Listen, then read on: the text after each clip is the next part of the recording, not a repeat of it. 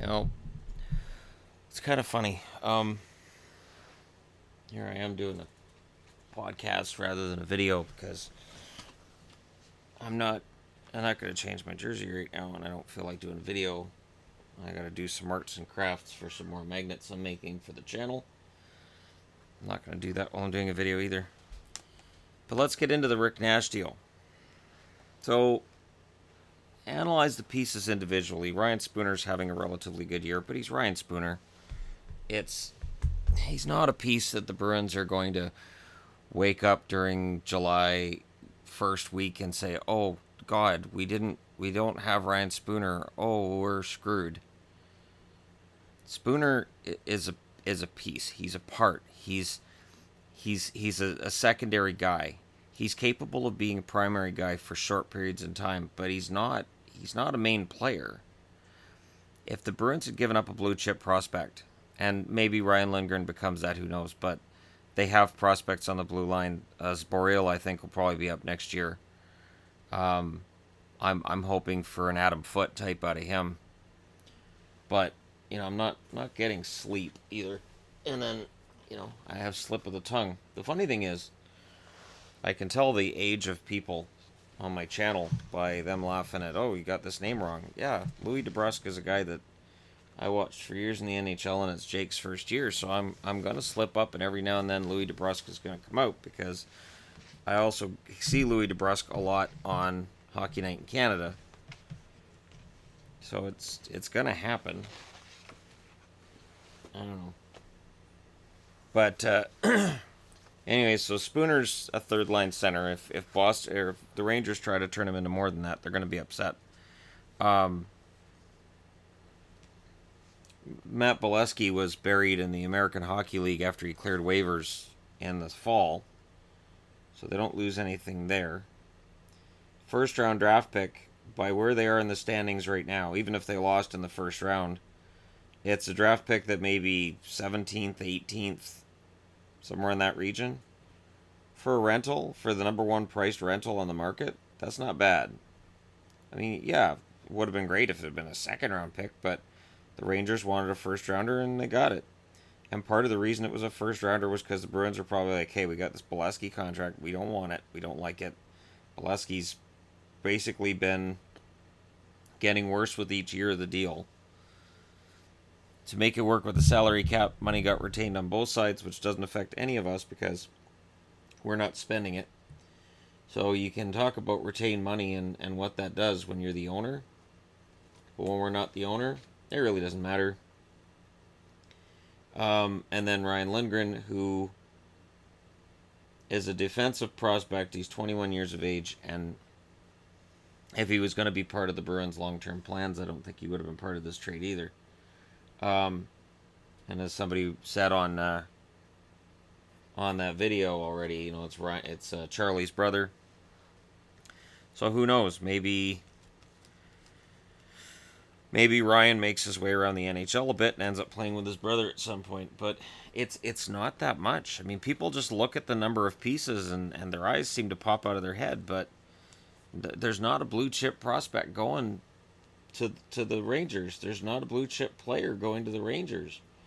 If anything, if I were a Rangers fan, I'd be like, really? We held out this long to trade him, and that's what we got back? That's it? Might as well have kept him. And people are pointing out, well, he's only got 18 goals. And I'm thinking, yeah, how many 20 goal scorers are there in the league now? 20 goals now is equivalent to 30 back in the late 80s, early 90s. 18 goals is nothing to sneeze at, especially when you look at the fact that he was snake bit early on in the year. I want to say he had 5 goals in his first 30 games. I want to say that. I know he had 5 goals in 6 games recently. He's been on kind of a tear, and he's been playing pretty well. Games I've watched, Nash has been really good, and it's funny because early in the season when I was criticizing Nash, I had Rangers fans coming to the channel and saying, well, Nash isn't getting the points, but he's doing all these other things, and he's good defensively now, and he wasn't that before. And sure, he's lost a step, but he's doing all of these things he has to, and he's still a really good player, and we really like him. Well, now that he gets moved to Boston, all I hear about is how he's a bum. He's a bum. He sucks. He's a bum. And I see that, and I'm thinking, yeah, okay, well, He's a bum that also cost a number of pieces. This is kind of how the trade deadline works. It drives up the value of Evander Kane a little bit. Uh, Kane's going to bring back a pretty good return. I don't see a ripoff in this deal at all because, again, Ryan Spooner's a guy Boston's been trying to get rid of. I think they had talks with Jim Benning. I think Benning couldn't come up with a price he wanted to pay for Ryan Spooner. And Spooner's upside is, in my eyes, limited. He's a hard worker. He's a good player, but he's not going to make you forget that you're missing a center. He's not going to make the Rangers feel better about their center line depth than they did yesterday necessarily. He's a depth guy. And the fact that the Bruins didn't have to part with Carlo, they didn't have to part with multiple first-round picks, they didn't have to part with any of their young pieces they want to hold on to, makes the deal good for Boston. Yeah, I don't get it. Genuinely don't get it. And I say that as a Bruins fan, yes, but man, I've been willing to crap all over whatever Sweeney's done. You go back to videos I did 2 years ago, and I was not a Don Sweeney fan. That traces back to the 2015 draft table, where they could have had Barzal, they could have had Konechny, and they didn't because they decided they wanted Senyshyn and DeBrusk instead. And while I like Jake DeBrusk, they could have had him later in the draft. They could have traded down, picked up another draft pick, and who knows what they could have got. Like, I don't get it.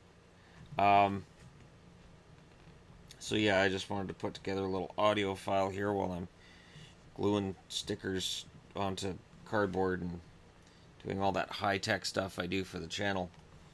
But I'm probably going to duck out of the comments. I'm not going to post this to YouTube. I'll post this to Twitter, so if you hear this, you can go ahead and throw it a like. That's always, or upvoted, or whatever that qualifies as. And yeah, this isn't obviously going to be a long episode. I plan to do another podcast once the deadline is passed. We can discuss which teams got better and which teams didn't. And I plan on installing probably Skype on this computer and using that for call-ins and stuff. But yeah, I really don't see why everybody's saying the Bruins got ripped off. If they traded Bergeron or Krejci, or if they traded Krug, or if McAvoy or Carlo, or like if a core guy was involved, sure, but you're picking up a Rick Nash, a top six winger, a guy with 18 goals this year. And again, 18 goals isn't a dog's breakfast. You can look and say, well, Grabner got a bigger return. Well, or no, Grabner didn't get that big of a return because we don't know if Grabner can score anywhere but the Rangers. His career before then was not, how do I put this? It wasn't exactly a star-studded career for Michael Grabner before the last couple of years. So I can understand why he had a lower market value. It doesn't bother me. I'm struggling to come up with some kind of a reasoning behind all of the vitriol being spewed towards the Bruins right now, as if they mortgaged their own kids for Rick Nash when they really didn't. It's really not that big a deal. I'm glad the Bolesky. Think of it this way. So they acquire Nash, they trade Bolesky, which is a contract. They trade Spooner, which is a contract. That puts them one more contract under 50, which is the league max you can have. And now that frees them up a spot to chase an NCAA free agent. This time next month, if the Bruins have signed a prized NCAA free agent, I want you guys to look back on this trade and realize this trade may have allowed them to do it. NCAA players, a lot of them they're going to be Americans. A lot of them are Massachusetts boys, and they may very well be geared towards playing for the Bruins anyways. The Bruins traded out Frankie Vetrano, who was also a Massachusetts kid. Maybe they'll pick another one up as an NCAA free agent. But it's really not that big of a deal. Anyways, thank you guys for listening. I just wanted to just vent a little bit and not have to do it on the channel. So thanks for listening. You guys are awesome, and I'll talk to you again soon.